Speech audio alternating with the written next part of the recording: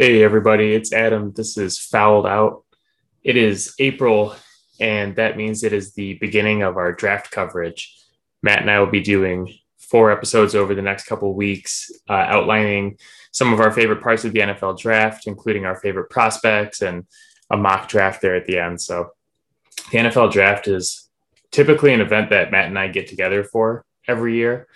I'm not sure how COVID is going to affect our plans this year, but we're excited to at least talk about it and break it down. This is one of the main reasons that we actually started a podcast. So, been looking forward to this for a while. Let's go.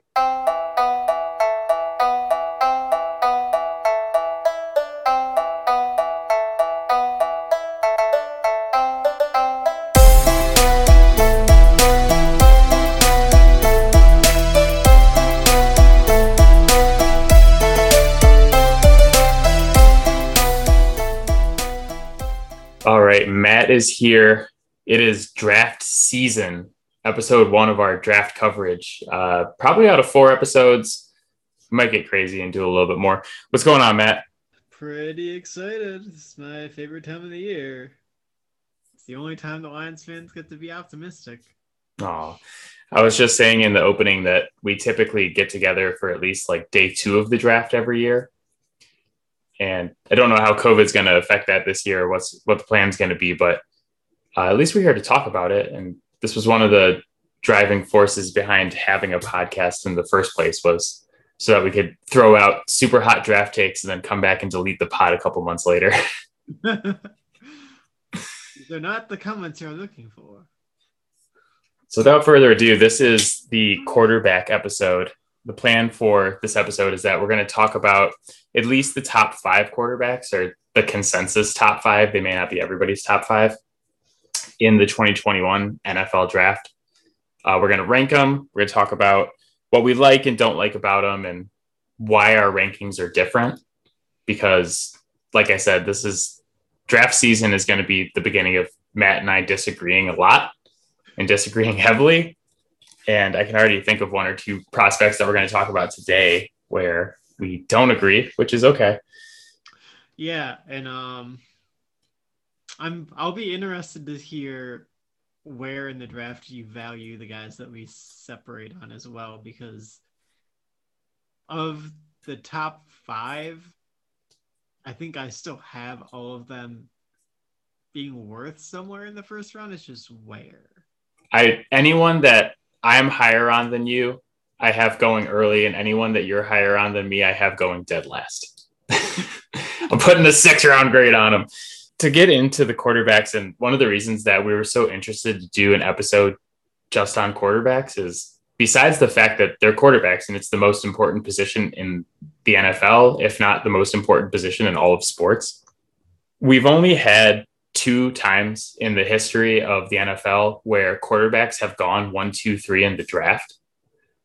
And there's a very good chance, I would say almost 100% chance, that that's going to happen here. And we've never seen quarterbacks go 1, 2, 3, 4. And I don't know. What do you think? Maybe 50-50 that we see a quarterback drafted 4th as well? It's pretty uncommon. I would say those odds are pretty good. I don't know that I would bet on it, but screw it. If it goes 1, 2, 3, 4, I will eat an entire cheesecake. Oh God, no.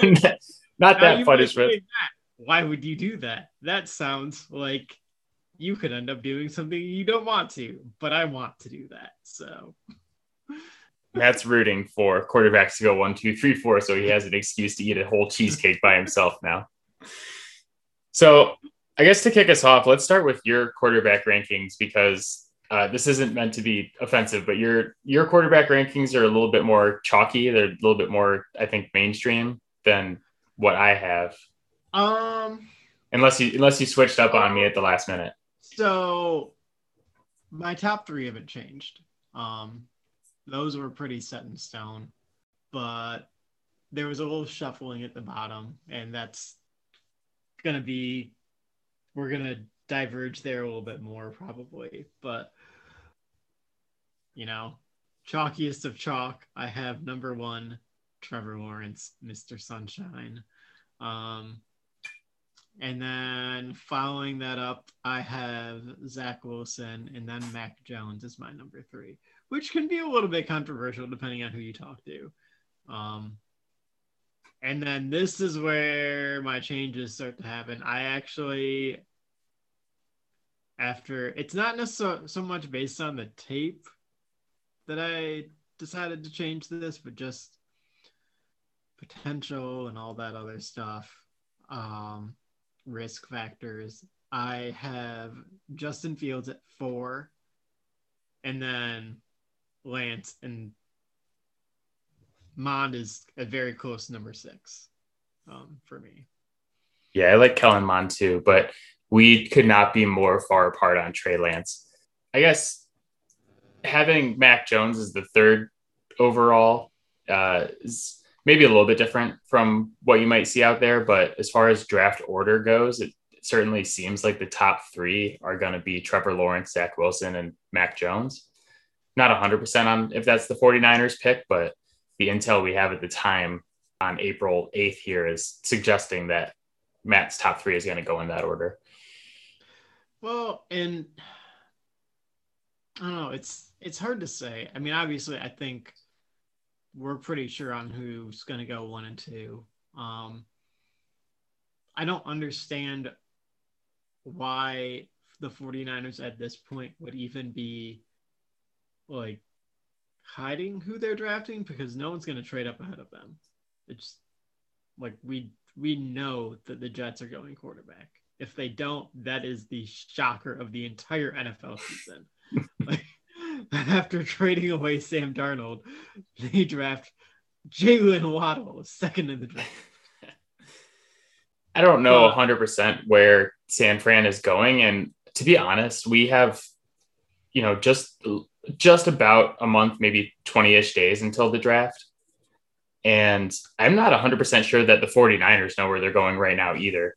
They may really like multiple guys. They may have said, we have a really good chance to get up to 3. We know that Lawrence and Wilson are going 1 and 2, and then we'll have our choice between the other guys, and the other guys being Jones, Lance, and Fields. But from what a lot of analysts are saying right now, it seems like Jones is going to be the pick.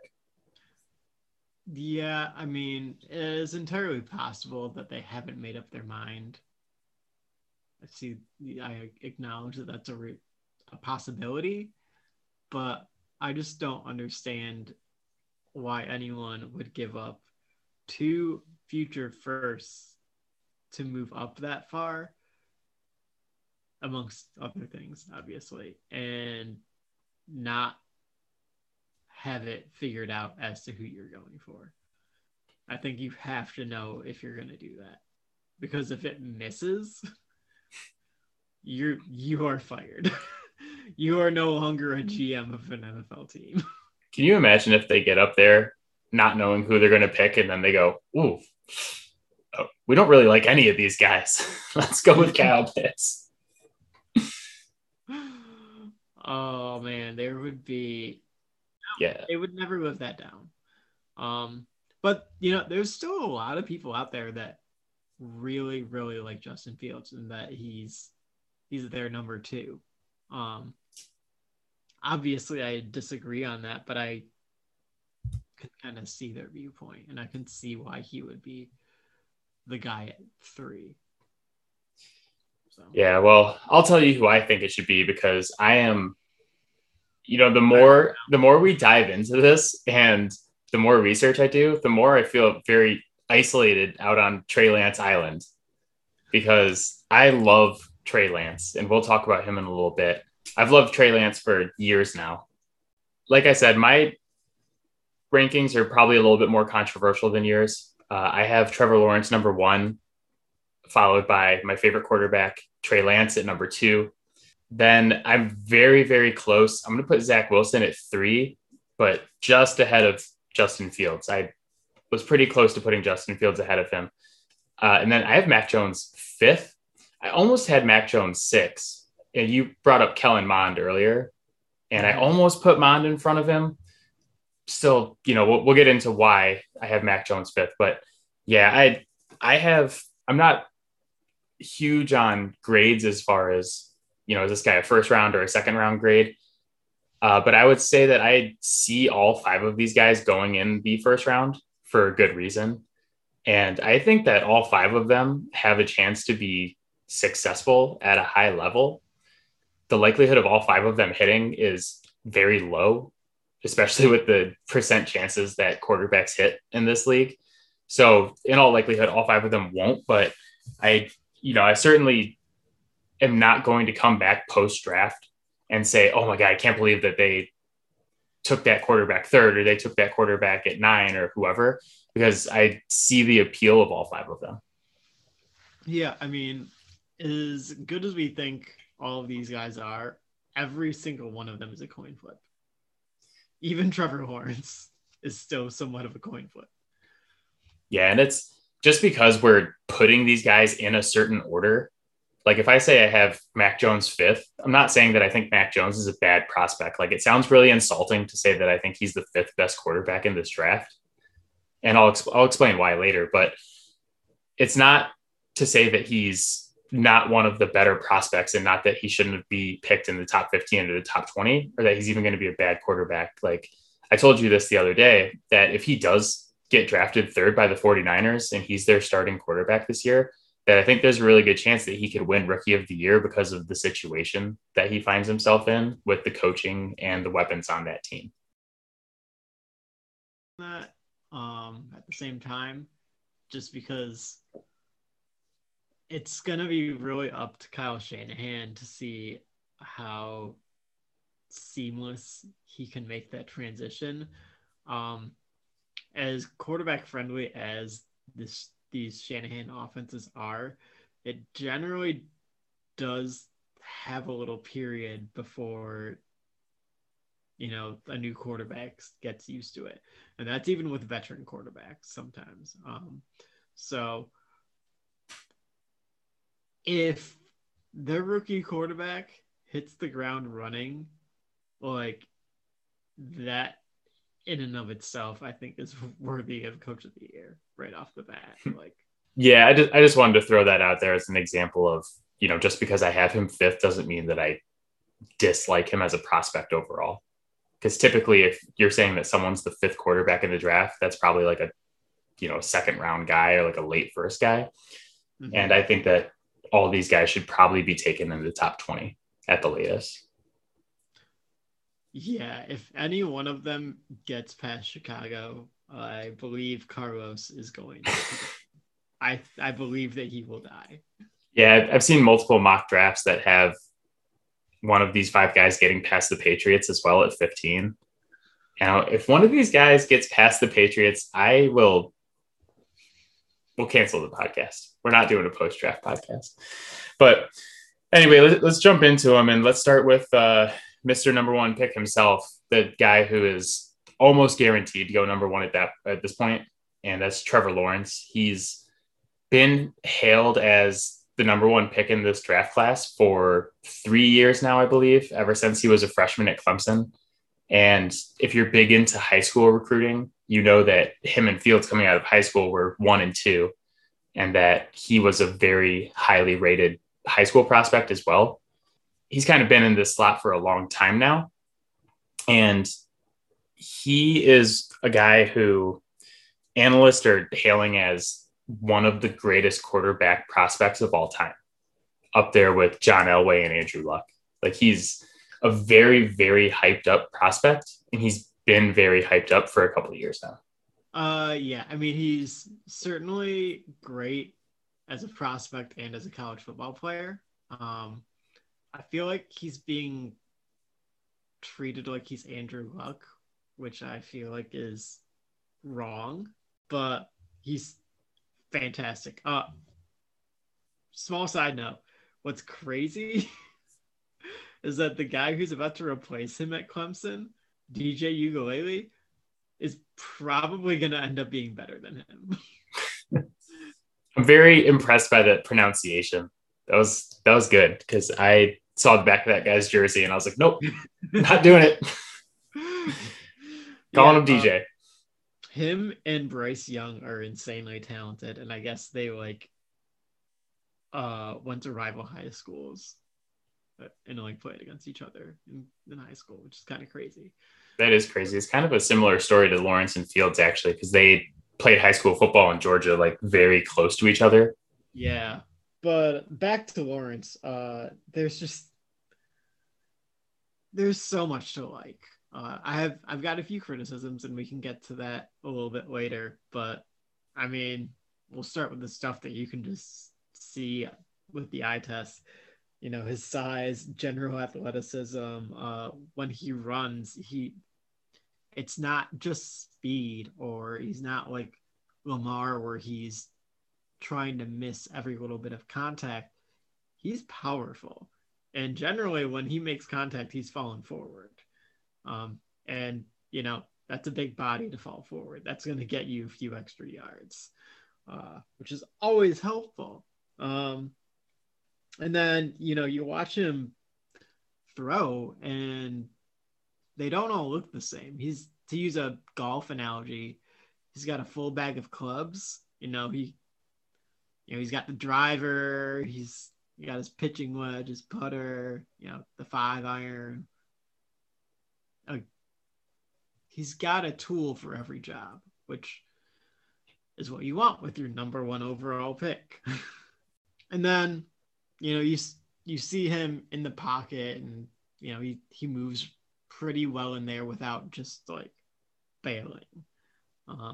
You see that a lot in college. They get a little bit of pressure and they just bail. But he can move up and climb in the pocket pretty well, which is nice because with someone that athletic, obviously there's usually going to be a little bit of a temptation to just use your natural gifts and outrun everyone. But he doesn't need to because he knows he can throw the ball 60 yards down the field. So, and the ball really just pops out of his hand. He's got a lot of power on his throws, especially when he's throwing off platform. It really shows up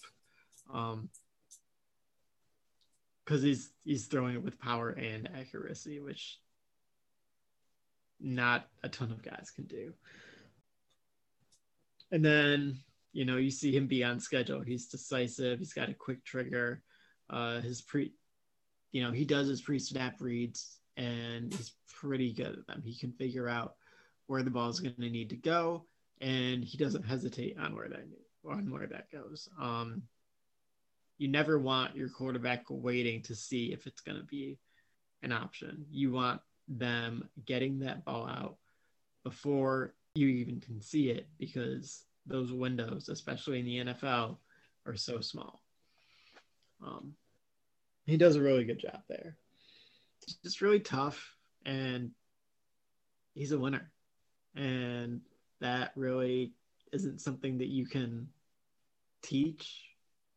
You just are. Yeah, like you said, he's just a guy who checks every single box that you look for in a quarterback prospect. Like, you like intangibles, he's got the intangibles. He's, like you said, he's a winner. I think he was 34-2 at Clemson, won a national championship, and his 2 losses both came in the playoffs. One was against Joe Burrow and one of the greatest offenses we've ever seen in college football in the national championship. He's got the elite arm talent. He's hyper accurate. One of the things that we talked about a little bit ahead of the show was that the quarterbacks in this class, while they're all really good, they're somewhat hard to judge because of a lack of tape on some parts. And a lot of these guys, like good examples are Wilson and Mac Jones. They both had their best year in the COVID year, where defenses were down across the board. And then like Trey Lance only has 1 year because he didn't have a junior or a redshirt sophomore season because of COVID. So like Trevor Lawrence does not have a lack of tape. He's a 3-year starter, and he's dominated ever since he got on the field as a freshman. Like, if you believe in breakout age and that being a good indicator of how successful you're going to be in the NFL right away, this dude was dominating as a freshman. He threw 30 touchdowns and 4 interceptions while completing 65% of his passes. And like, yeah, he's had a lot of talent around him at Clemson on both sides of the ball and good coaching with Dabo Swinney and that staff there. But he's played well in the biggest games. He's dominated against lower competition and just, this, like you said, everything that you want to see from a guy that you're drafting first overall and that you hope is going to be your franchise quarterback. I don't think the question with him is whether or not he's going to be good, because I think he's going to be really good in the NFL. I think it's just, like you said, and like I mentioned earlier, he's being hyped up as a prospect on the level of guys like John Elway and Andrew Luck, who are the greatest quarterback prospects of all time. Like that's really important. The greatest quarterback prospects of all time. Yes. They were the highest. Yeah. Not the greatest quarterbacks of all time, but they're the greatest quarterback prospects. Like they were absolute sure things when they were coming into the NFL, and he's being hailed that way too. So it's more just, does he live up to all of the hype? Because we've been hyping him up for 3 years now, and some people have been hyping him up even longer. But, as we mentioned, he's not quite on that level. There are some areas that he needs to improve on, and just like maybe some general questions that I would like to see answered when he gets to the NFL. A few things. He occasionally just seems to lose track of defenders when they're back in zone coverage. That's where you see most of his interceptions come from. Not that seems abnormal for a 20-year-old kid playing quarterback, but it's something you definitely want to see cleaned up. And he can occasionally, he does, not very often, but he does stare down his receivers. Again, not uncommon. I mean, you even see some veteran quarterbacks in the NFL still doing that occasionally. You still want to see that cleaned up. That can't be a trend in the NFL. And then you see him like just some of the easy ones he'll just miss on. And in some of the bigger games, when I watch my quarterbacks, I watch the games that give them the most challenge, because I want to see how do they handle that. And, when for Trevor, the last two that I watched was the LSU game in the national championship last year and the Ohio State game this year. And he was under a lot of pressure in that game. And you could see that was affecting his accuracy on downfield throws. And it wasn't so much like when he was being hit or being moved off his spot. It was just general, the added stress of constantly being under pressure was impacting his accuracy downfield. So it's not so much a knock for me as a thing where he has an opportunity to grow there. And then, there's a couple more things that I want to see how they play out. Interesting aspects to me. As we mentioned, like, how does he respond to playing in the NFL after the last 3 years of hype? Because that's a lot of pressure. And that's even by like first overall pick standards. Yeah. And one of the things you touched on, I think, is really interesting, and something that we'll talk about like really throughout our draft coverage, is that the fit for these quarterbacks is going to be really important to how successful they are. Just like it is with any prospect, the system that you find yourself in is critical to your success and your development. And we really don't know what kind of system Urban Meyer is going to install in Jacksonville, because he's never coached NFL football before. And that could be good for him. It could be bad. We'll have to find out at the next level. Do you have any concerns about his size?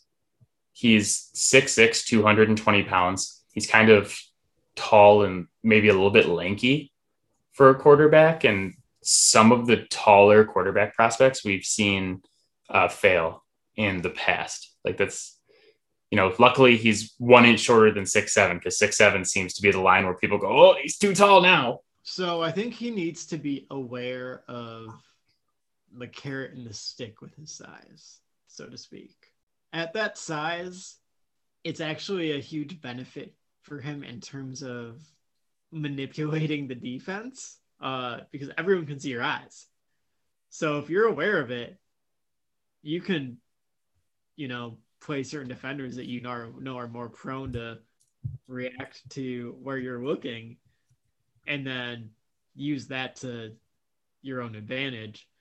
But at the same time, still, everyone can see your eyes. If you aren't using that to your own advantage, then it's a disadvantage. I don't have any issues with his build in terms of getting injured or anything like that. I think more or less he's fine for the time being until something happens that could potentially pose a structural risk down the road. But I think it's more of a matter of how do you use it to your advantage without getting taken advantage of. Yeah, I'm not really that worried about it either, because I think a lot of the taller quarterback prospects who we've seen fail in the NFL aren't super athletic, and he is. And he's kind of as far as height goes, he's the same height as Justin Herbert. And we obviously saw what Justin Herbert did last year with his athleticism and how great he was. So I'm not super worried about it either, but that was one thing that I heard a lot of analysts mention, is that he needs to put on some weight, and he probably will at the next level. But NFL strength and conditioning program, all these guys are going to look different. Right now, Mac Jones, I think part of the reason that he's not so popular with fans is that he just doesn't look cool. He doesn't. He's a couple of years from now, he's gonna be a lot more fit. And I'm not saying that he's overweight, but we saw what Stafford looked like for several years, and then he really, really turned it on and got into nutrition and all that. And you could even see it in his face, everything. He was physically just different. And I think that's common for a lot of college athletes. Yeah, I think that's common for college athletes kind of across sports. I think you see those stories a lot in the NFL and the NBA, where guys start getting with nutrition coaches and strength and conditioning coaches, performance guys, and learning about how what they're eating and how they're treating their body affects their performance on the field or on the court. And they start to transform their bodies to become better athletes and be in better shape. You hear that a lot with guys. And I love stories like that. So, as soon as I start hearing the Mac Jones is a vegetarian stories, he's shooting up the draft board to me. So yeah, we both have Trevor Lawrence first overall. And I would say the majority of analysts still do, the majority of mocks you see he's almost a lock for the first pick. But something that's starting to become a really popular hot take is that Zach Wilson is a better quarterback, or that people are now rating him higher than Trevor Lawrence. It started with, I think Chris Sims was the first person to really have that take. But the more I looked up quarterback rankings, the more I saw it across the internet. USA Today has it now, and there are a couple other outlets that have it as well. And I get it. And we're going to talk about Zach Wilson here in just a minute. And I get the upside and all that. But I think if you are ranking Zach Wilson above Trevor Lawrence right now, you're kind of overthinking it. And I think part of that is that like we said, we've been overexposed and oversaturated with Trevor Lawrence for years now. And it's just been kind of a foregone conclusion he was going to be the first pick in this draft. And nobody had ever said anything to the contrary, basically up until now, when we're kind of bored and we're getting into draft season. We're really digging into these guys, and Zach Wilson is the quarterback du jour this year. He's kind of the hot name that shot up a lot of draft boards this year. And I think part of that is the oversaturation. And then I think the other part of that is what a lot of people refer to as the Sean McVay effect. And Sean McVay, who is the head coach for the Rams, he's very young. He's only about a year or two older than we are. I think he's like 32, 33, something like that, isn't he? And he was hired to the Rams. He was a quarterback coach in Washington, I believe, under Kyle Shanahan. And he was hired to the Rams without having a job as like an offensive coordinator or anything like that. And he was successful right away. When everybody saw how successful he was and how like creative and he thought out of the box, and they basically anybody who had Sean McVay as a contact in their phone got an interview, and a lot of them got jobs as NFL coaches.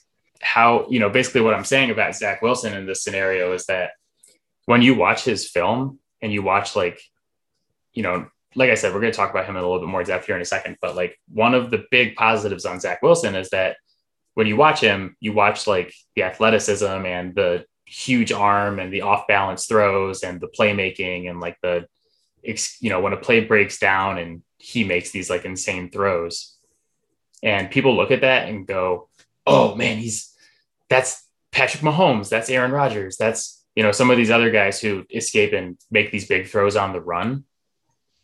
And so that's why I think a lot of people are kind of getting obsessed with him, because his tape is really fun to watch and he makes some of these big plays. I don't know if you have any thoughts on that, or you want to start diving into Zach Wilson. He's number 2 on our list. I don't think you're wrong. I think that's why people are enamored with him, which is interesting because when I watch him play, he reminds me more of a faster Stafford. He plays very similar to Stafford, although Stafford very much likes to play backyard football. That is when he is at his happiest. Well, we've talked about this before too, is that like actually the best comparison for Patrick Mahomes in the NFL is like he's a better version of Matt Stafford, because you watch Stafford play and like this is kind of the same thing with Zach Wilson, is that like he can make all those throws. He has a big arm and he can make all those throws out of the different arm slots. And people are like, oh my God, Patrick Mahomes is the first person to ever do that. You're a big Lions fan. I've lived in Detroit almost my whole life and grown up watching the Lions on TV. And like, I've seen Matt Stafford do that a bunch and he doesn't get credit for it. So I think that's probably a better comparison for Zach Wilson than Patrick Mahomes. Yeah. I guess more my point is just that Patrick Mahomes is like so well known for the off script playmaking. And so when we see quarterbacks who have the ability to like be like, what a playmaker, like in the NBA, you would call it like a shot creator kind of guy, someone who creates shots for himself and creates shots for other players, that's like a really popular mold for quarterbacks right now because of how successful Patrick Mahomes has been. And so we get really caught up in this, like, oh, he can do the off balance throws. He can make plays. He can he plays, like you said, plays backyard football a little bit. And people get really excited about that. And like people shoot up the draft board.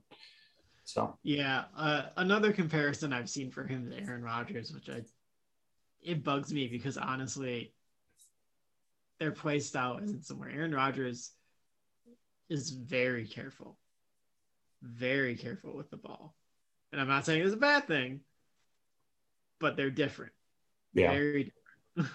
Let's jump into Zach Wilson because he is very likely going to be the number 2 pick unless the Jets throw some crazy curveball at all of us.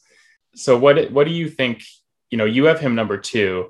I have him 3rd. I have him behind Trey Lance. So what is it that you like about Zach Wilson? I mean, we already touched on some of it, the big arm, all the crazy arm angles. I love all that. I mean, who doesn't? But I also really like his aggressiveness with the ball. I think that's really important in terms of running an effective offense, is that you have to be aggressive downfield because it makes everything else so much easier. If they're afraid of the 40-yard bomb, then that makes the 15 to 20-yard dig 10 times easier. On top of that, there's little things like his upper body mechanics on his throw are incredibly consistent. It's like a well-oiled machine. It's the same every single time. No matter if he's throwing short, medium, long, same every time, which is great because that helps create consistency with your accuracy. Another thing I like, he see a little bit of a perfectionist in him when he misses a throw. I don't remember which game this was I was watching, but they were down like inside the 5-yard line, and they've got a tight end split out to his right, runs a fade. It was honestly a fairly good throw, but he just barely missed him. So what do? They go right back to it, and he nails it. I like that he saw that opportunity. He's like, no, like, I could have had that. And he's going to be aggressive and go right back to it, and he's going to nail it. That mentality, I think, is really important in a quarterback because at the end of the day, more often than not, it's got to be the quarterback that's got to put the nail in the coffin. And I think that's extremely helpful. Yeah, real quick too, a story I heard that speaks to that mentality you're talking about of being a perfectionist and working hard. So Zach Wilson was a 3-year starter at BYU. He played 9 games, both of his first 2 seasons, and then 12 games his last season. And if you look at his season statistically, the first 2 are really more mediocre than anything. And going into his final season, which obviously was a monster season this past year, going into his final season, he was in a quarterback competition with 2 other guys, and BYU didn't know who their starter was going to be. So he basically, during COVID, during quarantine, spent the entire time with his quarterback coach down in California because he's from a family where luckily he can afford those type of things without NFL money.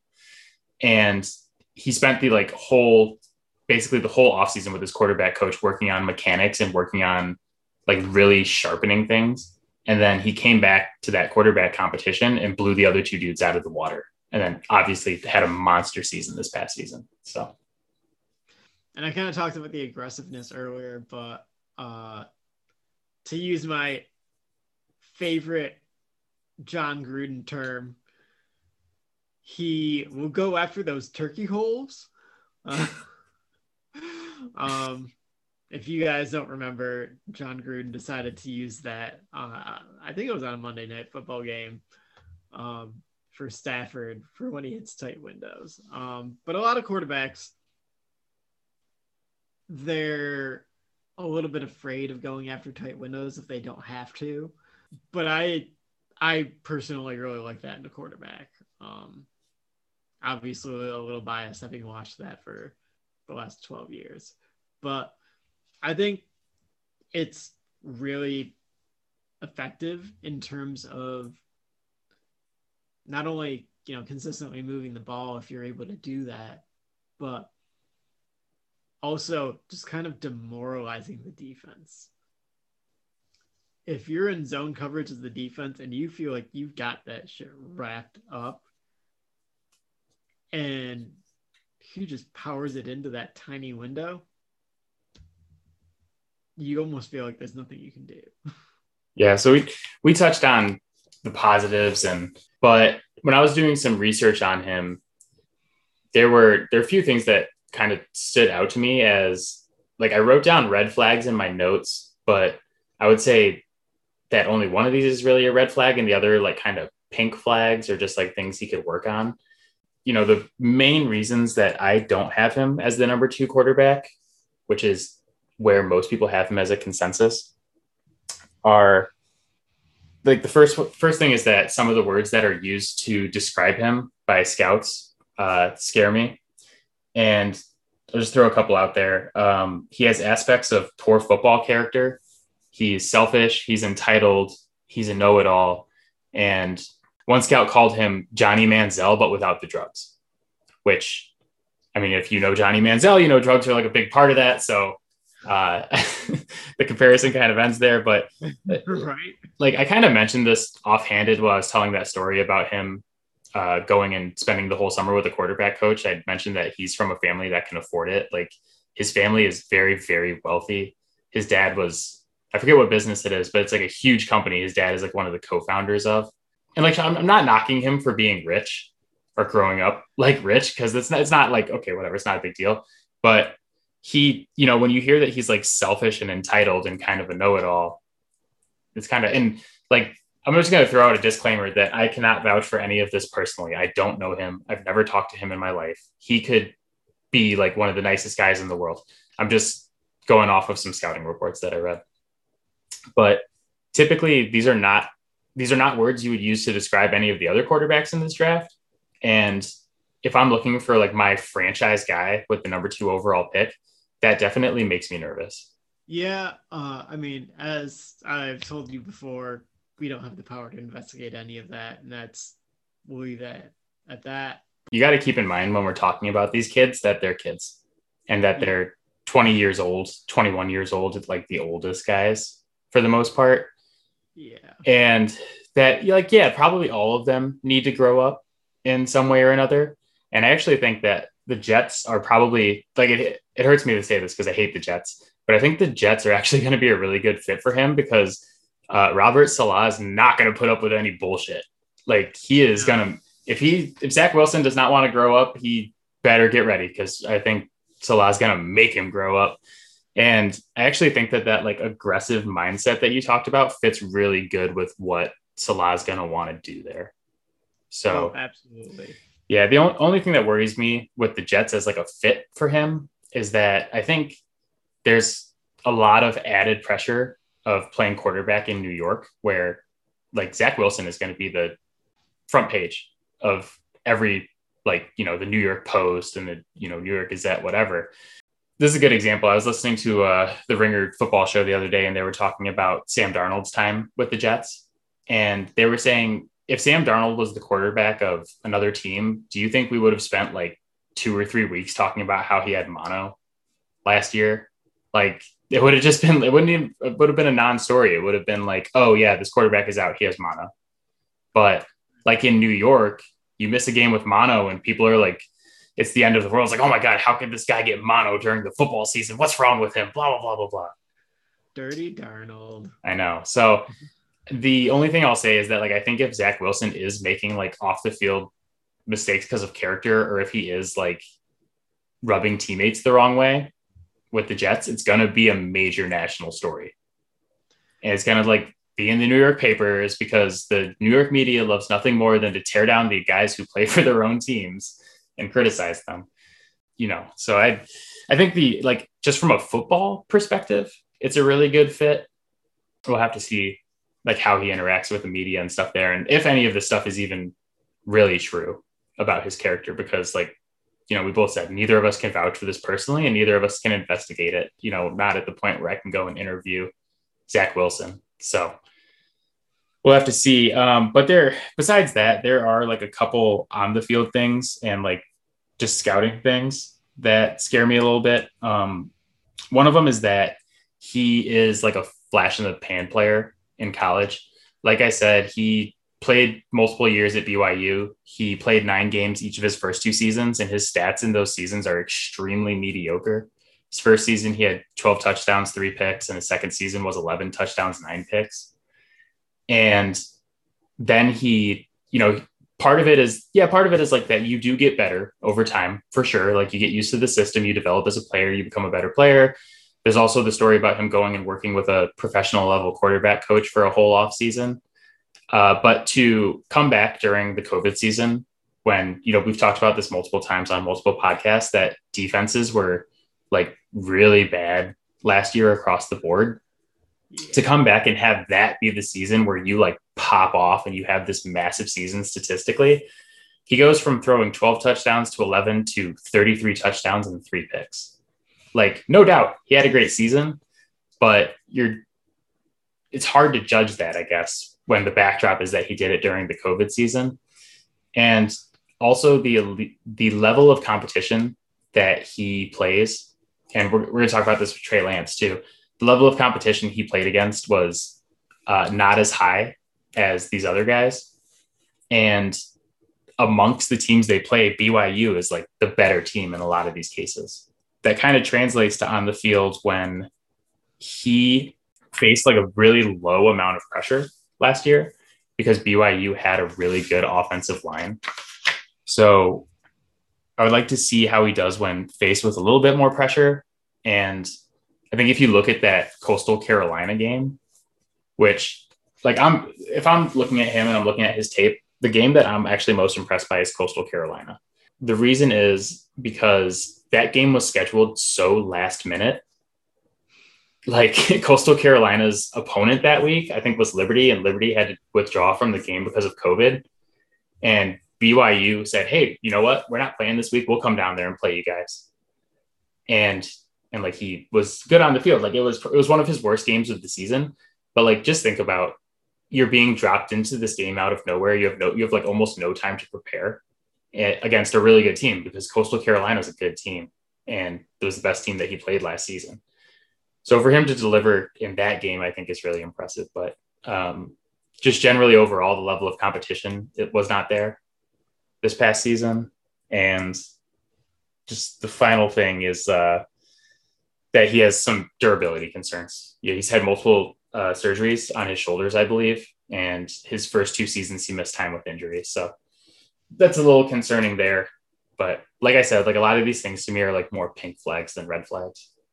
Yeah, and there's a few things that I would like to see him improve upon. And one that I just absolutely hate seeing.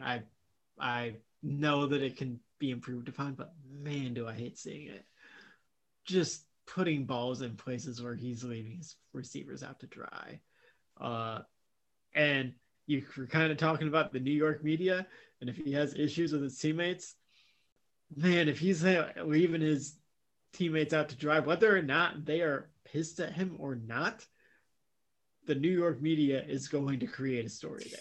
I was going to say, can you just see like if it is true about him like being a know-it-all and being kind of like selfish and stuff, can you see that like one of his wide receivers yelling at him on the sideline and he's yelling back and then like it's leading like Sports Center and we're doing a podcast about it. And like, I just see that scenario playing out for sure, because it's the New York media and it's going to be, if he's good, it's going to be a massive story. If he's not good, it's going to be like, it doesn't matter what he does. If he farts on the sideline, it's going to be a huge story.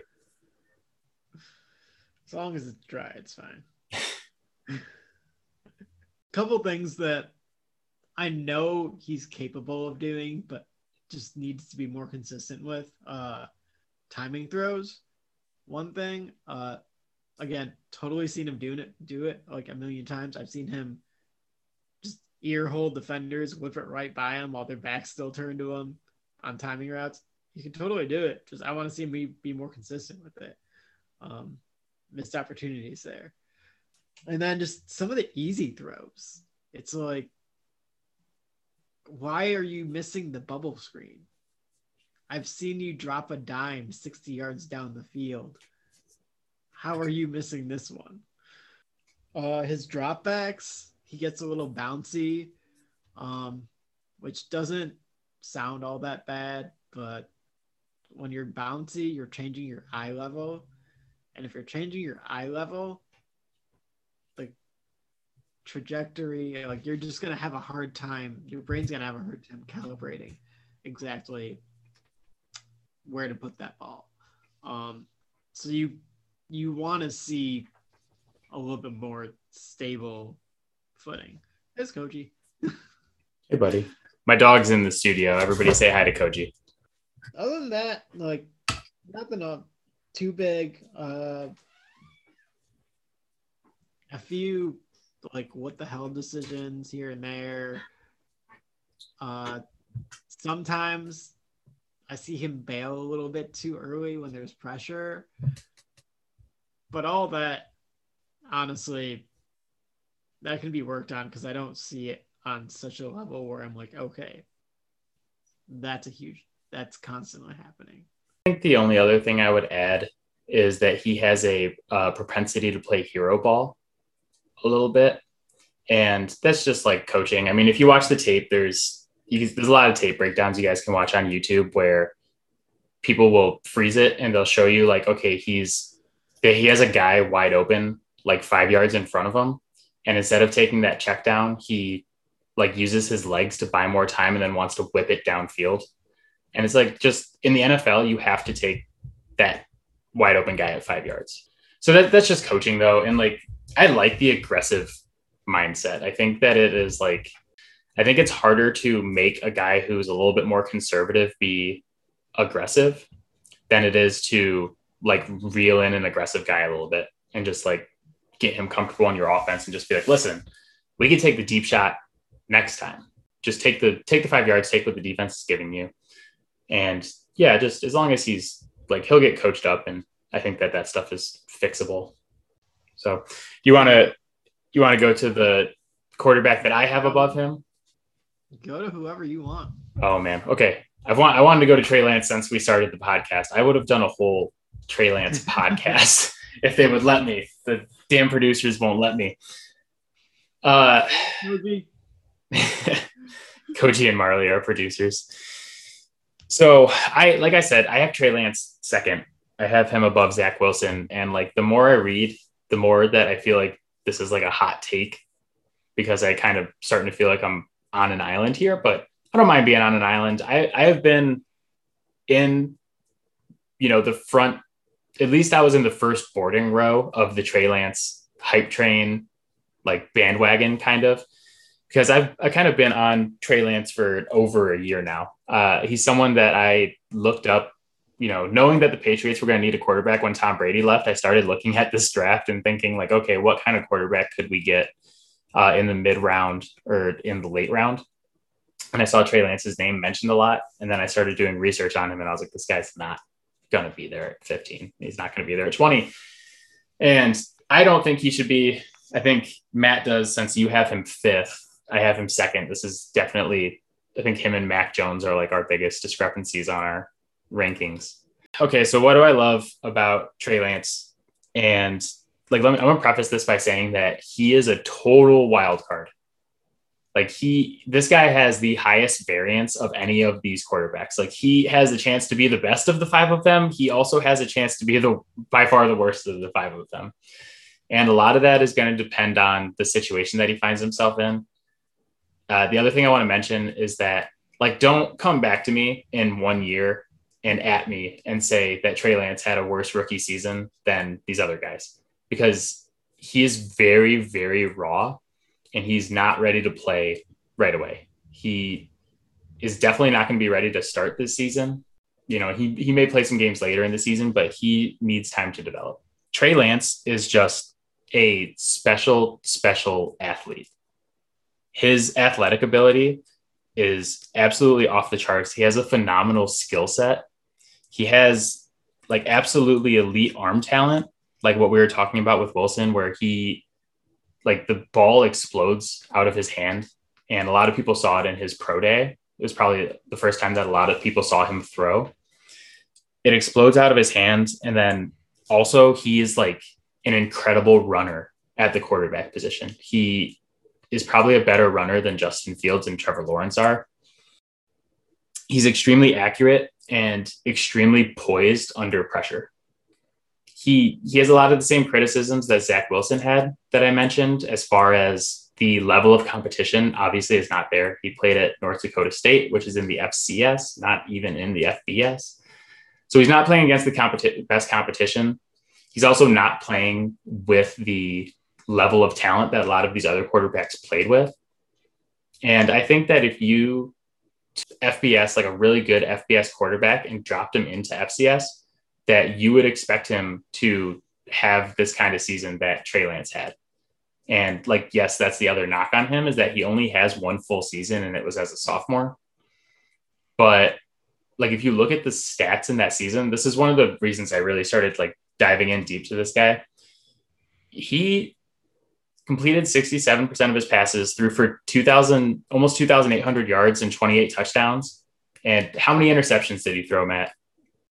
Zero. Goose Egg. He did not throw a single interception that entire season in 2019. And well, let's tell them what makes that even more impressive. Out of all these quarterbacks in this draft, he's the only one that's played a 16-game season. That's true. That's true. These stats are over 16 games. And you may look at that and say, like, okay, he was 16 games, he threw for less than 3,000 yards. Like, what's so impressive? Well, he also ran for 1,100 yards and another 14 touchdowns. So now we're talking about 42 total touchdowns with no turnovers and about 4,000 total yards. And also, like, that rushing total, they detract sack yardage from your rushing total in FCS. So, like, it's more like he ran for 1,400 yards or something crazy like that. Like, the stats are mind blowing. And I think that if you like drop someone like Justin Fields, who's like another hyper athletic guy who can run the ball into FCS, you would expect him to have this kind of season. So, like, to me, the stats indicate that he's on the same level as these other guys, even though he played against really weak competition. But, like, don't get me wrong, he's super raw. The competition is a huge concern. Like I said, this guy's going to need time to develop. But if I'm drafting him, I'm drafting for the next 15 years, not the next, like, 2. You know, I'm not looking at him saying he's going to be rookie of the year next year. I'm looking at him and saying that from like a long-term perspective, he has a very, very high ceiling due to his athletic ability. And he really fits into where the NFL is going. And what I mean is that the NFL, like I said earlier, is starting to run more and more college concepts like RPOs and, like, specifically for him, things like read options. Like, if you watch Kyler Murray down in Arizona, there's read options, there's design quarterback runs, there's all sorts of stuff. And dude, Trey Lance is like incredible at running the ball. He's absolutely built. I think he's like 6'4", 220, 230, something like that. Yeah, 6'4", 230. He's built, he's durable. He, like, when he runs the ball, he can run people over, he can run by them, he can juke them. He can throw on the run. He is incredibly accurate. It's got a huge arm. He's just like a really special athlete. And, like, I could see him being like a Josh Allen type of player. Like, I think this is kind of a lazy comparison to compare him to Josh Allen, but like, it's kind of a good one because Josh Allen came in the league like really raw and like not really ready to play, but was forced to play right away and had a couple bad seasons and then like really broke out this last season and was absolutely incredible. And that's kind of the trajectory that I could see Trey Lance taking. But like I said, like, you want to talk about variance, this guy has the highest variance of any draft. And Matt, I'll let you do your piece on this too. It's just kind of like a feeling of like, how successful do you feel like he's going to be? And, like, to be honest, part of it for me is just that it's like a gut feeling that I just feel like he's going to be successful. I feel like he's going to be near the higher end of that variance instead of the lower end. Because, like, when you read scouting reports about him and like information about him, it's kind of like the opposite of what I talked about with Zach Wilson. Like, this guy's described as like a leader where people will run through a wall for him, and he's a film junkie and he is obsessed with, like, not totally opposite of Zach Wilson, because we mentioned that Zach Wilson is kind of a perfectionist as well. But they're like, this guy is the first guy in, last guy out mentality. He's like obsessed with watching film. He wants to know everything. He's so smart and blah, blah, blah, blah, blah. I don't know. That was my Trey Lance rant condensed from an hour and a half podcast down into like a couple minutes. So, Matt, how do you feel about Trey Lance? Because you have him 5th out of all these guys. Yeah. So before I get going, I'm curious, is Josh Allen your comp for him? I'm not really a big comp guy because I'm not great at it. And like I said, I think that's kind of a lazy one because, like, you see like the big arm and you see like the rushing ability and you go like Josh Allen, but I think there are probably better guys to throw out there. I heard a really interesting one for him recently. I think you have to add like a disclaimer onto it, but Steve McNair, but obviously we're athletic. Yeah, R.I.P. Steve McNair. That made me sad. That was my dude. I loved me some Steve McNair. Yeah, I mean, Big Air McNair is probably a pretty good comparison for him as well. Yeah, and like the physicality aspect, definitely matches. Yeah. I guess like the only thing I wanted to add that I didn't hit this point hard enough, because I'm going to talk about this a lot with like Fields and Mac Jones as well, is that like just where the NFL is going, teams want and need mobile quarterbacks. And like you have so many guys who can throw the ball well, but not so many guys who have this running ability and this like just pure athleticism that Trey Lance has. Like he's someone who could put up a season like what Kyler Murray was on pace to put up this year, where he was going to throw for 4,000 yards and run for 1,000. Like obviously that didn't end up happening, but like that's kind of what I see as Trey Lance's ceiling.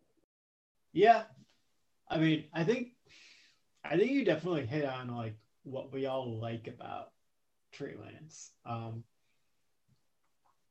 know, I also really I like the way he throws the ball, not necessarily saying like the ball itself, but his stance when he's throwing. Look at his feet. They are grounded. And that's a big dude. Like that is going to allow him to follow through a lot more than someone who, you know, gets into, throwing off their toes or, throws off their back foot a lot.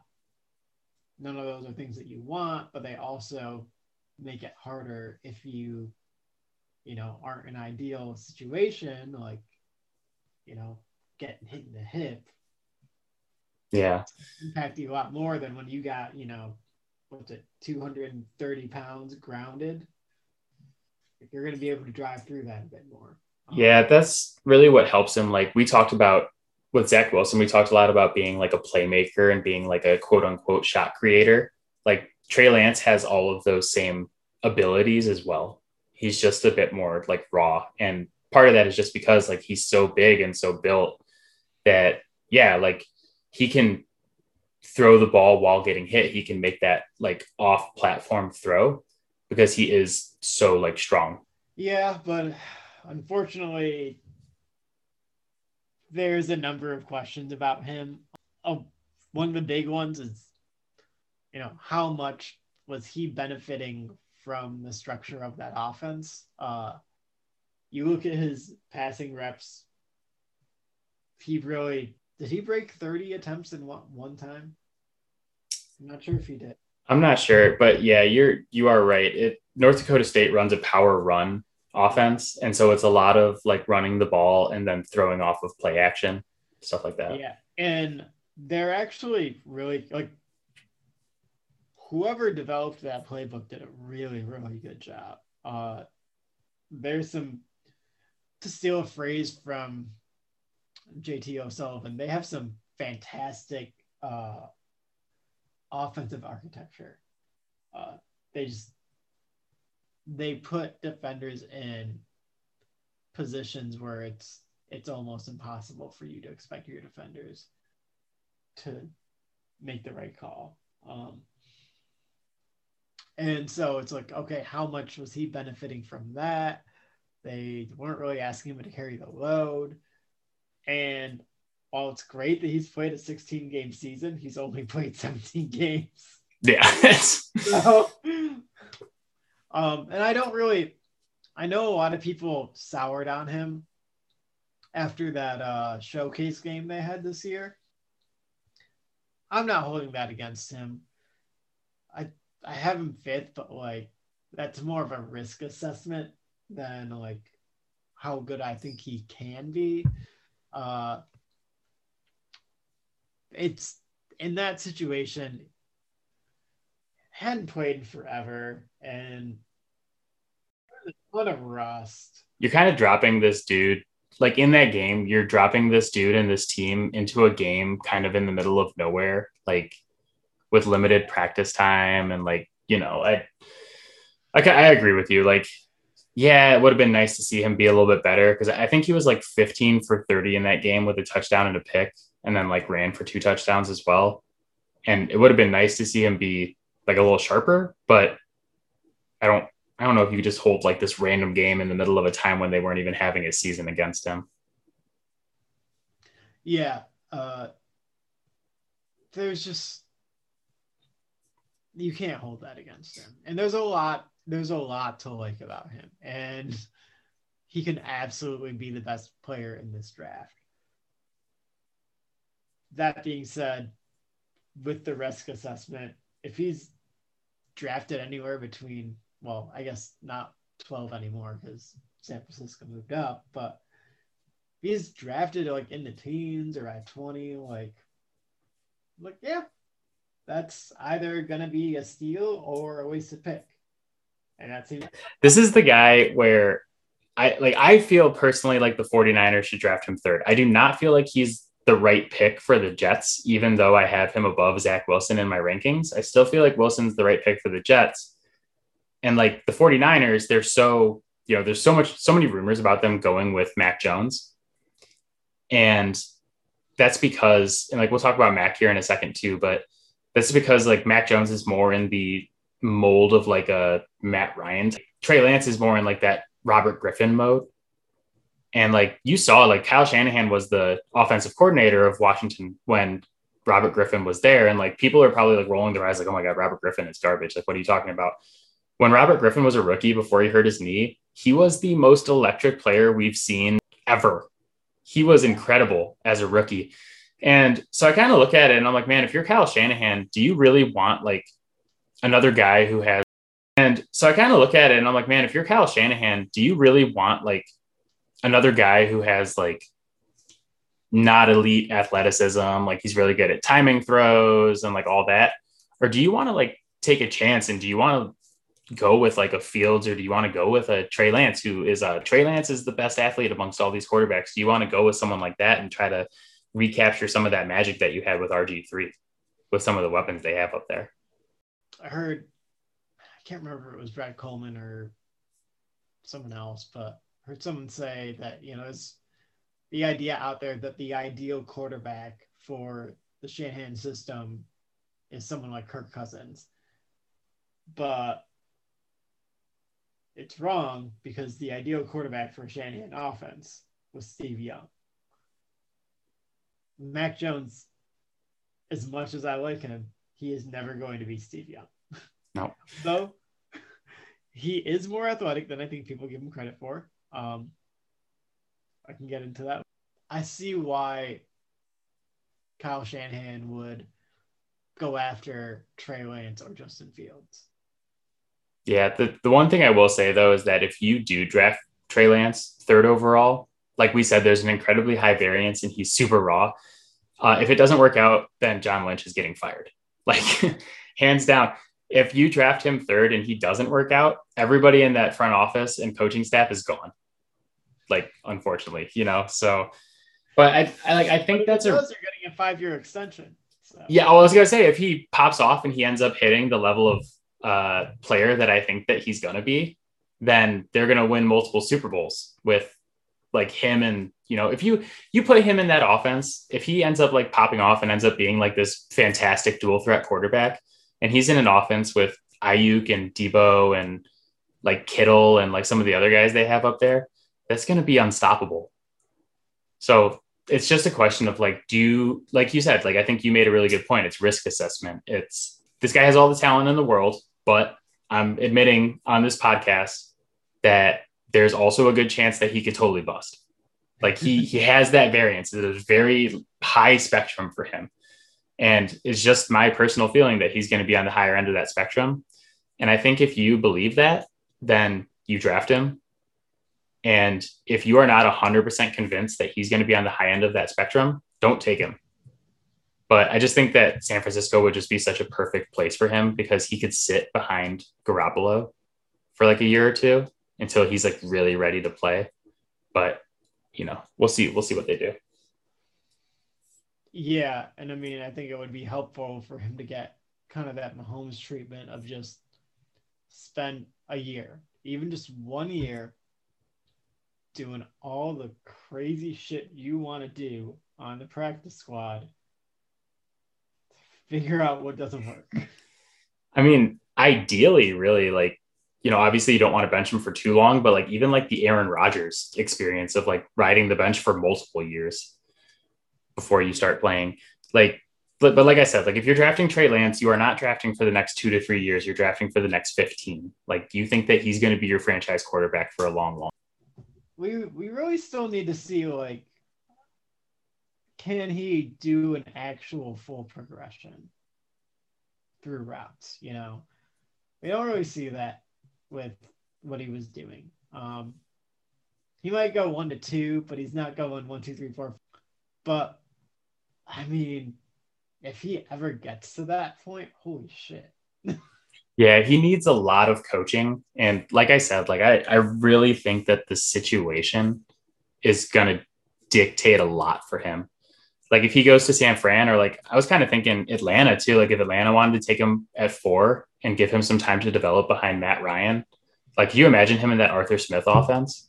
He could be a monster in that offense too. But like if he goes, if you can fix someone that was ruined by Adam Gase, I think you're probably the right man to. But no, like it's a good point. Like if he ends up in a place where he has like, you know, an Adam Gase type coaching him up, like he is very likely to fall on the lower end of the spectrum. So, you know, we'll revisit this after the draft. We'll do like a post draft podcast, kind of talk, you know, look at where some of these guys landed and what the best fits are.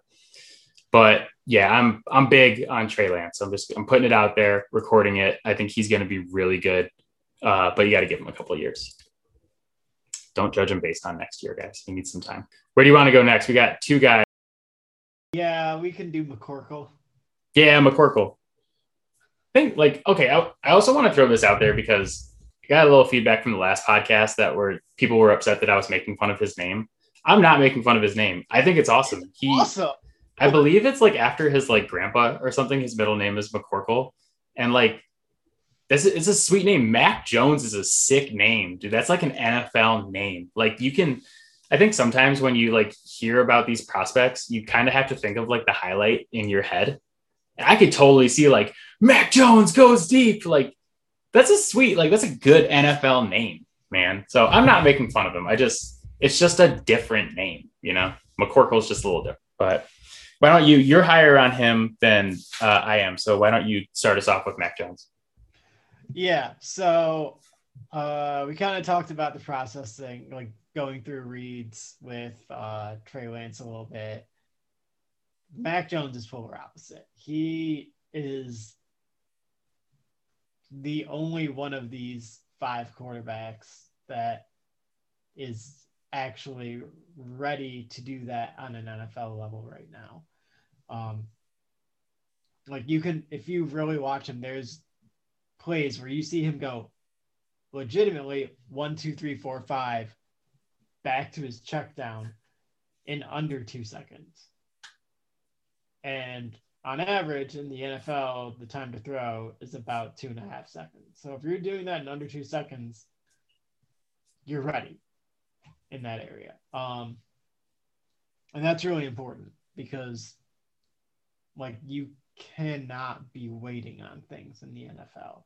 It's going to happen a lot faster. That's the biggest issue that players have, regardless of position, when they move to the NFL, is adjusting to the speed of the game. And if you're already like processing things and knowing, all right, I need to go here, you're good. It's going to help with him, you know, like already being decent with pre-snap reads and all that stuff. The next thing that I really like is that he just like understands the situation too. You don't see him throwing a 3-yard pass on like 3rd and 6. He's going to find the guy that, you know, is going to get him that 6 yards, if not more, and get it done.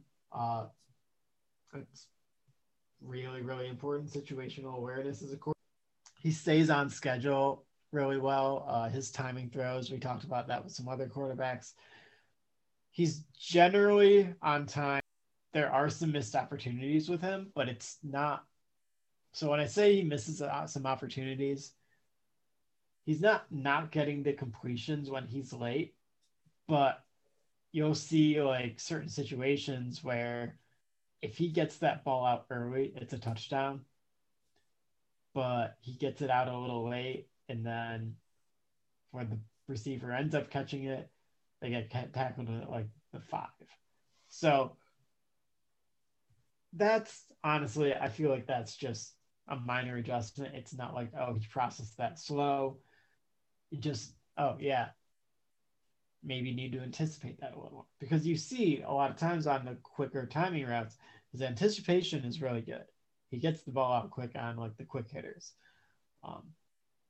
which is a big part of you just about any NFL offense. You're not going deep on every. Generally, pretty good at understanding zone coverage, finding that hole. I really like his ability to hit that deep dig route at the end. I feel like that's super frustrating for defenses too, when you just can't stop them dropping a 20-yard in route. Like, it's right in the middle of everyone, but you still can't stop it sometimes. He is not afraid to take his shots, which ironically, he has the weakest arm out of all of these quarterbacks. But that does not mean that his arm is weak per se. It is a functional arm strength for the NFL level, I believe. He makes some fairly tight windows. And honestly, he was better with that than Tua was. That's a hill that I'm willing to die on, that he's better than Tua.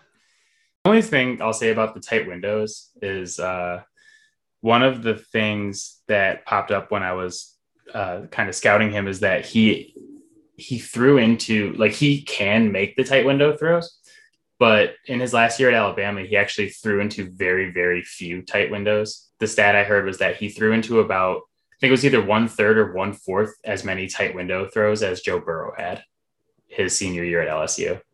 So I think he threw into about like 40 tight window throws last year, which is not to say that he can't, because he can, but I'd just thrown it out there that he doesn't have a ton of experience with it. I mean, I think you hit a lot of good things with Mac Jones. The only other thing I wanted to add about like the positives is that his intangibles are off the charts as far as like leadership and the guys in the locker room loving him. They obviously, all his guys came out and said that he's a better quarterback than Tua recently. Like the wide receivers like Smith and Waddle and those guys are like, oh yeah, we like this guy more. What are they gonna say? They're not gonna come out and say like, oh, he's great, but he's not as good as Tua, because they're trying to like hype up their guy for the draft. You also got to consider they didn't have to say that.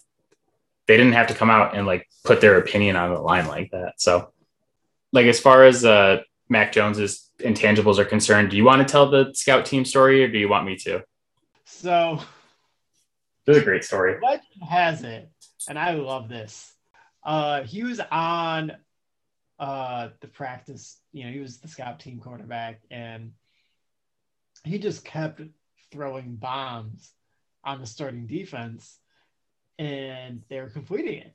And Saban goes over to him. He's like, dude, you got to stop this. And his response allegedly was, tell the defense to stop it. The best response you could possibly have. I know. That's the old like movie. This is like the thing with him is like, it feels like almost like a movie. This is the old movie trope where the scout team quarterback is destroying the starting defense. And they're like, they yell at the scout team quarterback and he's like, coach, it's the defense that sucks. And then like that guy goes on to win a national championship like years later. But also keep in mind when we're talking about him destroying the starting offense or destroying the starting defense with the scout team offense, that this is at Alabama. These are like the best players in all of college football that he's killing with like scout team players. But, also the scout team is all 5-star prospects as well. So. Right. And, that was Patrick Surtain at corner. Was it Trevon Diggs? Is that who they had? It probably would have been at the time. Yeah. I mean. But like really good guys who are going to be NFL starters. Like, so. Cover man corners. Like, guys who specialize in stopping just that. He's so good at all like the little things, dropping it in between the layers of the defense and using a little bit of touch. Obviously there's room to grow. He's like what 22? What 22-year-old quarterback is, in a place where they couldn't use, to look off safeties a little bit better? Or The other thing I'll say is just that he was like, and part of this is a result of like having so much talent around him at Alabama, but he was super efficient last year. yeah, And he actually set the passer efficiency rating record. He broke Joe Burrow's record for passer efficiency in college football. The downsides, like I have him as my fifth quarterback on my list. And like there's just a couple concerns is that he had 1 year as the full-time starter. And again, it's like the same thing with Zach Wilson. Like he was the full-time starter during the COVID season when defenses were like really bad all across the board. And he had this monster season. He also has so much talent around him in that Alabama offense that, like I said, he threw into very few tight windows. And he also faced the second least amount of pressure of any quarterback in this entire draft last season. The only quarterback who faced less pressure than him was, I think, Brady White from Memphis, who is probably like a 6th or 7th round pick in this draft, if he gets drafted at all. So he faced very, very little pressure. And then just like you said it, the arm is great, but not elite. And the athleticism is like good, not great. Definitely not elite level. Like he's more athletic than people give him credit for, which is why I'm saying like good instead of fair. But it's just like it's more of a function, like my rankings and having him fifth is just more of a function of comparing him to the other guys in this draft who have like elite arm talent and have like elite athleticism. And like this is the reason I have him behind Fields, who we'll touch on a little bit, is just that like if I'm looking at the future of NFL offenses and thinking like, okay, I want elite arm talent, I want mobility, I want like all these things. It's not that he can't do those things or that he doesn't have those things. It's just that you're going up against 4 other guys who have those things in spades. And so like, this is what I'm saying. I'm not saying that Mac Jones is going to be bad in the NFL. And like, if the Patriots drafted him at 15, I'd be ecstatic that he fell that far. I'd be like over the moon. I'd be so excited about it. But it's just when you're comparing him to like these guys who have elite running ability and like elite playmaking ability out of the flow of the offense, that's why I have him fifth. Yeah, and I totally get that, but I look at the NFL and some of the guys that we've seen kind of overcome some limitations. Obviously, I'm not saying he's Brady, but like Brady has shown that you can generate ball velocity and not lose accuracy when you don't have an elite arm talent. Like that's never been Brady's calling card, arm talent. He's worked at it and found ways with body mechanics to optimize that and be the best quarterback of all time. Drew Brees never had a great arm. And absolutely critical shoulder injury on his throwing shoulder. And is still like probably a top 3 quarterback all time when you really look at all of his career numbers and the things that he did. But we'll do the all-time quarterback rankings on an off-season pod. We'll get there. But he found a way to like use his core to generate more power and velocity on his throw because he knew that his arm was not top tier. And he's like the most accurate quarterback we've ever seen. And so I kind of look at it and think, okay, is he there yet? No, but we look at his intangibles. We look at the fact that he started this year should be shocking given the fact who's on that roster. He beat out Bryce Young, who is immensely more talented than him. That should say something about the man's demeanor, his drive to be better, all that stuff. Like, he's clearly a massive competitor. And I'm not saying that he has the same tools as all these guys, because he clearly doesn't. Although, anyone calling him slow, he ran the same 40 time as, your favorite quarterback, he's not nearly as fast as you think he is. He ran a 4.8, just like Mac Jones. Yeah. Yeah. So the only thing I would say, you brought up like the fact that there are quarterbacks like Tom Brady and Drew Brees who can win. They win more with their mind than any of their physical tools. But I would say that those guys are more the exception than the rule. My point is more that they also found ways to utilize like the body mechanics to add on to their physical abilities. Yeah, for sure. I just wanted to throw out there that when you're talking about two of the greatest quarterbacks of all time, these guys are the exception, and that like it is much easier to succeed in the NFL when you have all of the physical gifts and all that. So I think we've seen he has great intangibles, but like how many quarterbacks have we seen that like their intangibles are their best quality and then they end up like kind of becoming game managers at the NFL level? I mean, that's definitely a thing, but I also think that not very many of them have led as explosive of an offense as he did. Now, granted, yes, the defense was weaker this year, but keep in mind, he technically had less weapons than Tua had. Oh yeah, no, and I'm not comparing him to Tua, but I'm saying but also he had a wide receiver who was the first wide receiver to win the Heisman in forever. Right, but again, how much of it was him? I was just about to say it's a really tough thing to parse, though. Is that like, did the talent around him make him better, or did he make the talent around him better? In the case of like Devonta Smith, and we'll break him down into different. I would say we know Devonta Smith is really, really good outside of Mac Jones because he's had multiple seasons of being good, just not multiple seasons where he was the main target on that offense. And that because after Waddle got hurt this year, Devonta Smith skyrocketed. Playing him at the start of the season before he got hurt. Yeah, for sure. But it's just like there's so much talent on that offense, and he faced so little pressure there that I mean, a guy who's going to be a first round pick in the NFL should have a huge season like that.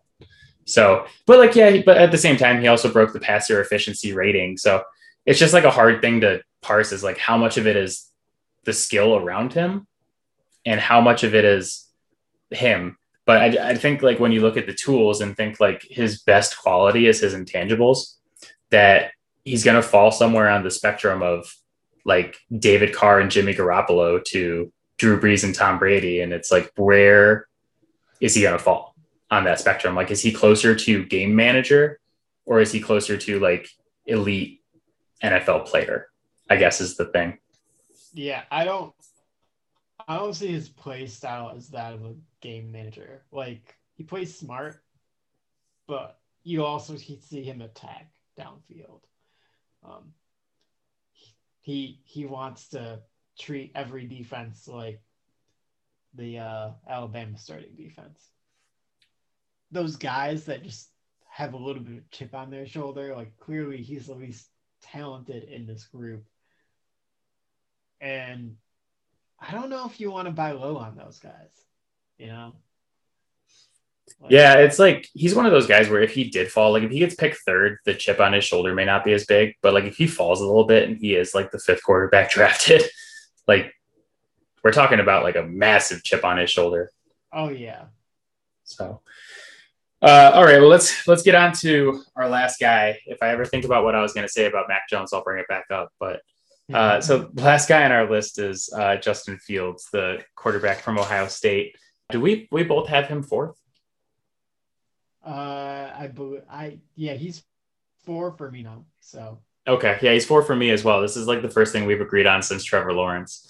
He is a really interesting prospect. I think if you get into the good about him, he's another guy who has elite athleticism. He has good throwing ability. He's very accurate when he throws the ball, and he has great running ability. Like talk about NFL comp for this guy. One of the ones I heard throw out is that he could be like a Cam Newton type of player with his like size and athleticism and his ability to run the ball. The other things, monster game against Clemson in the playoffs after like he's tough as hell. Like he took that huge shot from Clemson's middle linebacker and broke at least one rib. If you watch the replay, like that's just an absolute brutal shot. Like he is playing the rest of that game with jelly on his insides instead of bones and organs. And he ends up throwing 6 touchdowns. So like big game on a big stage for him. And then like elite athleticism. But when you get into the negatives on him, really bad pocket awareness, probably the worst out of all these quarterbacks. Part of that is that he holds the ball a little too long. And part of it is like I know what game you're going to want to bring up here in a minute, but if you watch the Penn State game, if you watch like the tape from that game, they're like doing stunts and they're blitzing in the front and he's just not picking any of that up at all. And it's like, dude, all you got to do is just move around in the pocket a little bit and buy yourself a little bit more time. And he's just repeatedly taking sacks in that game and like taking it. But like, that's not to say that he can't become a great pocket passer because of his athleticism that'll allow him to move around in the pocket. And obviously, like I talked about his size, like he's another guy who's built. So he's tough to bring down when you get there. But the problem is that like he doesn't always see you coming. Yeah. I know a lot of people like him, so I'm going to start off with the positive because there is a lot to like. You mentioned his accuracy, and that is particularly true on his deep ball. Like, he throws a beautiful deep ball. It is picturesque, really. And you've heard me mention a bunch of times, I'm really, really big on throwing the ball deep. I think it is incredibly important to have a consistently effective NFL offense because if you're not attacking downfield, well, we saw what happened to the Saints in that playoff game. The Bucs just jumped on everything short. When he's in the shotgun, I've actually heard some people criticize this. He takes a snap and then just kind of like pivots back into his stance and just kind of stays there and like oh, it looks flat-footed. Oh, what's going on? No, he's ready to throw. He's very similar to what Tom Brady does, actually. Just gets in position to get the ball out. And I really like that because you need to get the ball out quick, which ironically leads up to my biggest criticism of him, but I'll get to that later. I don't think he's got the strongest arm. I think that's clearly Wilson, but I don't know why the velocity on his throws just popped out more to me than anyone else. Like you see the velocity. It's very present and really impressive. And then just what he can do athletically is, I know you said that you think Lance is a better runner. I don't know if better is right. I think they're different. I think he's got more speed and moves, whereas Lance is more of like a power guy. Some of that Steve McNair in him. I've seen him spin move at full speed, which is crazy. You just don't do that. Yeah, I mean, part of the, me saying that Lance is like a better runner than him, quote unquote, is also maybe just that Fields didn't have like as many opportunities to run the ball at Ohio State. Like you look at like his rushing totals over his career, he, at Ohio State, he had kind of a season and a half. In his full season, he ran for 484 yards, but 10 touchdowns. And then, this past season, he only played 8 games, but he ran for 383 and 5 touchdowns. So yeah, me saying that I think Lance is like a better runner, maybe better, like you said, maybe better is not the right word, but like they're both obviously, great elite athletes for sure. My biggest criticism of him is that I feel like his processor might be a little bit slow. You mentioned that he hangs on to the ball for a long time, and I think that's why. I know people have said, "Oh, well, the receivers are running option routes, and he has to wait for them to decide." But that's not really how option routes work. The receiver and the quarterback are supposed to be reading the defense the same way, and so you need to be making that read and throwing the ball there before they're making their break, because that ball should be on them as they're making that break. You just see him late on timing throws more frequently than what you should be comfortable with for an NFL quarterback. And yeah, could that get better? Absolutely. He could end up being the best one of this group. He's got the talent for it. But it's just so consistent. And the first game I watched, you already know this is coming, was the Indiana game. Oh, yeah. Hold on. Before you do Indiana, real quick, I just wanted to say, because you stole my point about the option, like the reading the options offense kind of thing, because I wanted to bring that up as well. Just as a disclaimer, again, like I'm talking about the single greatest quarterback of all time. The Patriots ran a lot of option routes when Tom Brady was their quarterback back in the good old days that I won't reminisce about too much on here. The thing that made their offense work so well is that Tom Brady and his receivers were on the same page, reading the defense the same way. And like you said, the ball was on them as soon as they made their breaks. Tom Brady did not hold on to the ball too long because they were running an offense where the wide receivers had to read the defense as well. Like, am I concerned about Justin Fields in that area? Is that he's waiting for the receiver to read the defense and then throwing it to them. He goes, oh, okay, he thinks it's going to be a post, so I'm going to throw a post. And that's not how you're supposed to read it. You're supposed to say, like, oh, I think this is going to be that. This dude better be on the same page. Let's let it rip. Like, that's the old Tom Brady thing. And that's the old, Tom Brady throws an interception because his wide receiver doesn't read the defense the same way. And he gets that nasty look, like, what were you reading kind of thing. And he's getting yelled at on the sideline. Like, you got to, if you're a wide receiver, the onus is on you to read the defense correctly if your quarterback is reading the defense correctly, I guess is what I'm trying to say. And it concerns me that he's not making those reads. Yeah, when I have a quarterback, I want them to make the play that they think is right and then deal with the consequences later. Like, if you're second guessing yourself, you're going to get eaten alive in the NFL.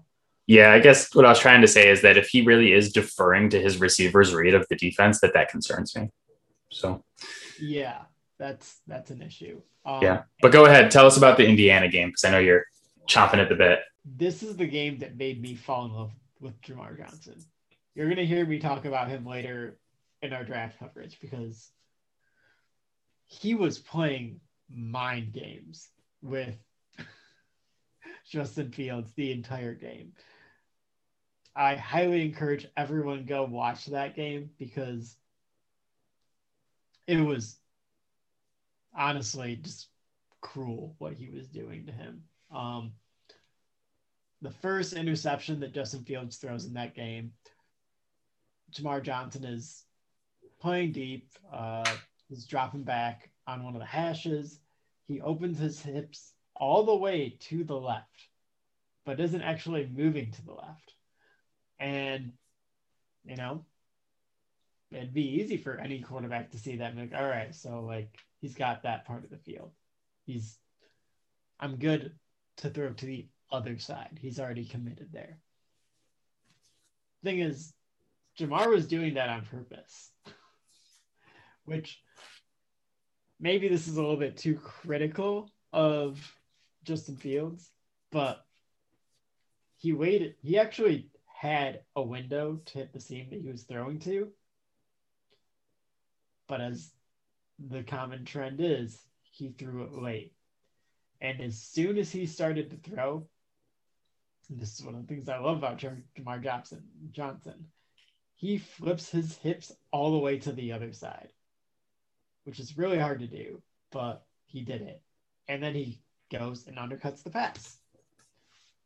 He picked him off one more time that game, and you could just kind of tell all game long he wasn't sure what he was looking at. And if it was, Jamar doing weird stuff in coverage to confuse him or, faking blitz. The entire defense was doing that. They sent guys after him all game long. The sense I got from Justin Fields watching that game is that once he's not sure what he's looking at, he's kind of afraid to pull the trigger. And it's understandable, but you're about to be an NFL quarterback, so you don't really get that luxury anymore. And so I was like, all right, well, let me watch another game that was a little bit rough and see if it was some of the same stuff. And so the next game I watched was Northwestern. And I heard him get some praise for that game. And a lot of it was like, oh, well, they won the game and they didn't have Chris Olave. Which, yeah, you didn't have Olave, but you have an Ohio State receiver room. I think you should be okay. They are a bit of a factory in that territory. And it was really more of the same. He was under pressure a lot and just was not impressive as a passer. I just worry about that processor. I don't know if I know he can read defenses. I've seen him go 1, 2, 3, fire. But like when things aren't going perfectly, can he still do that? That's what concerns me. Yeah, and he's another guy that, we're talking about variability with these quarterbacks. He's another guy who has high variability. Like he has a chance to be absolutely elite and he has a chance to bust. Like you said, like he could be the best quarterback in this draft or he could not be great a couple of years from now. And there's some major concerns there that he's going to need some coaching help on. He's like another guy where, I just said this about Mac Jones. He's another guy where like and I keep talking about the Patriots, but if the Patriots got him at 15, I'd be ecstatic. But like there's been a lot of rumors lately that the Patriots may try to trade up to get Justin Fields. And like, I'd love to have him in New England, but he's a guy I would be concerned if we're going to give up 4 picks for him, just because of the high variance. There's so much upside with him, but not knowing like, does that processor work? And then there's just like little red flags, like we mentioned his accuracy, but his short accuracy is actually pretty bad. Like he's all over the place. PFF had it like in the red, which is usually really it's not great. Yeah. I think it's like we talked about with some of the other quarterbacks. It's fit, form, and function. Like where do you land and how do you develop in that situation? Like if he's the pick at 3 to San Francisco and he has some time to develop behind Jimmy Garoppolo, then like he could absolutely be a stud in the NFL. If he falls and the Patriots end up getting him or the Patriots trade up for him and he has a chance to learn from Bill Belichick and maybe sit behind Cam Newton for a year, then he absolutely has a great chance to be a great player. But if he gets put in a situation where he's expected to be the guy on day one and doesn't necessarily have the great infrastructure that some of these other teams have, then he's another guy who has a chance to not live up to his potential. We'll put it that way. I won't say bust, but I think Atlanta, if they're open to it, is a great spot for him. Yeah. Like, honestly, it might be the ideal spot for him because he's essentially going to have like 3 quarterback coaches. He'll have obviously his actual quarterback coach. It's going to have Arthur Smith, who turned around Ryan Tannehill, who I actually don't think is a terrible comp for him. Obviously, he's like a souped up version of Tannehill in every way, but like really athletic runner, better at the deep ball than anything else as a passer. There's a little bit of that there. And then he'll have Matt Ryan, who has been playing the quarterback position for a little bit of time now. Tiny bit. Also is just kind of a really good guy. Like, I think that's not a bad guy to help bring him along. So. Yeah.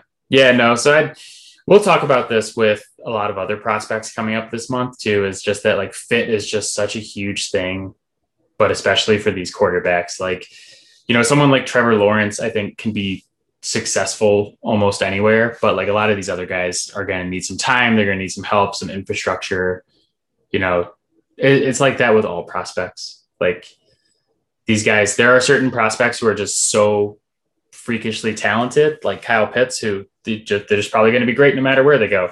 But quarterback is like a really specific position where it's really important to have the right infrastructure around these guys. So I felt like that was a pretty good breakdown. I remembered my lost point on Mac Jones. I just wanted to say real quick that, we're talking about variance with these guys, like how big their window is. I feel like Mac Jones actually has the smallest amount of variance besides Trevor Lawrence. Very much so. Yeah. Like I feel like his floor is that he's like a good starter, like a game manager kind of player. And it kind of goes up from there for him. Like, I feel like he's the safest pick. So Matt, we talked about with Trey Lance that he could potentially get you fired if you pick him too high and he doesn't work out. Same thing with Justin Fields. Like if, Atlanta or San Francisco picks him and he's a bust, then people might get fired over that. But I don't think you have to worry about that with Mac Jones. I think the floor is the highest of anybody besides Trevor Lawrence. Yeah. I mean, his floor is like a somewhat less agile Alex Smith. My opinions on Alex Smith. Yeah. It's not what you want from a first round pick, but if that's your floor, shit. Okay. Sounds good. Like I think he's the safest pick beyond Trevor Lawrence, I guess. But the other guys, the high end of their potential is just so high that it's like so tempting with these guys. Cause I think the high end of their potential is higher than Mac Jones' highest variable outcome, basically. So how much are the Bears giving up to move up for him? Ooh, we'll call Carlos in for that one. So that's all we got for today. We will be back next week to do some more NFL draft stuff. We are going to be doing NFL draft stuff this entire month. So if you love the NFL draft as much as we do, make sure you keep tuning in. You can find us on Spotify, Apple Podcast, Overcast, Pocket Cast. Anywhere you get your podcast, you can find Fouled Out. Matt and I are there. So thanks for doing this. This was fun. I know we were both looking forward to this for a long time. Oh, yeah. We were chomping at the bit. Yeah, obviously we will judge all of these quarterbacks solely based on how they perform next year, and we will come back and see who was right and who was wrong. Don't at me with your Trey Lance takes after week one or after year one. Give him time. I promise you, he's going to be good. I got it. This is my gut feeling of the draft is that Trey Lance is going to be a star. I mean, this episode's just going to get deleted. Yeah. Oh, yeah. This is the thing about any draft podcast that you do is that no one's going to remember all the things we got wrong because we're never going to talk about them again. Like Justin Fields is the best quarterback after year one. This won't exist at all. It just won't exist. Yeah. If you guys want to like listen to more content about the quarterbacks, we probably won't talk about them as much going forward until the mock draft episode that we're going to do, just because we broke them down in depth. But JT O'Sullivan's like a really good guy to go to. Yeah, the QB School on YouTube. It's a really, really good channel. They're good. You could just Google like NFL draft scouting reports for quarterbacks. There's so many like great YouTubers and great content providers and, doing this stuff. And we appreciate them. And we appreciate all you guys taking the time to listen to us do it as well. So Matt, I will talk to you soon, my friend. Cheers, my dude. All right. Bye guys. Bye, Mom.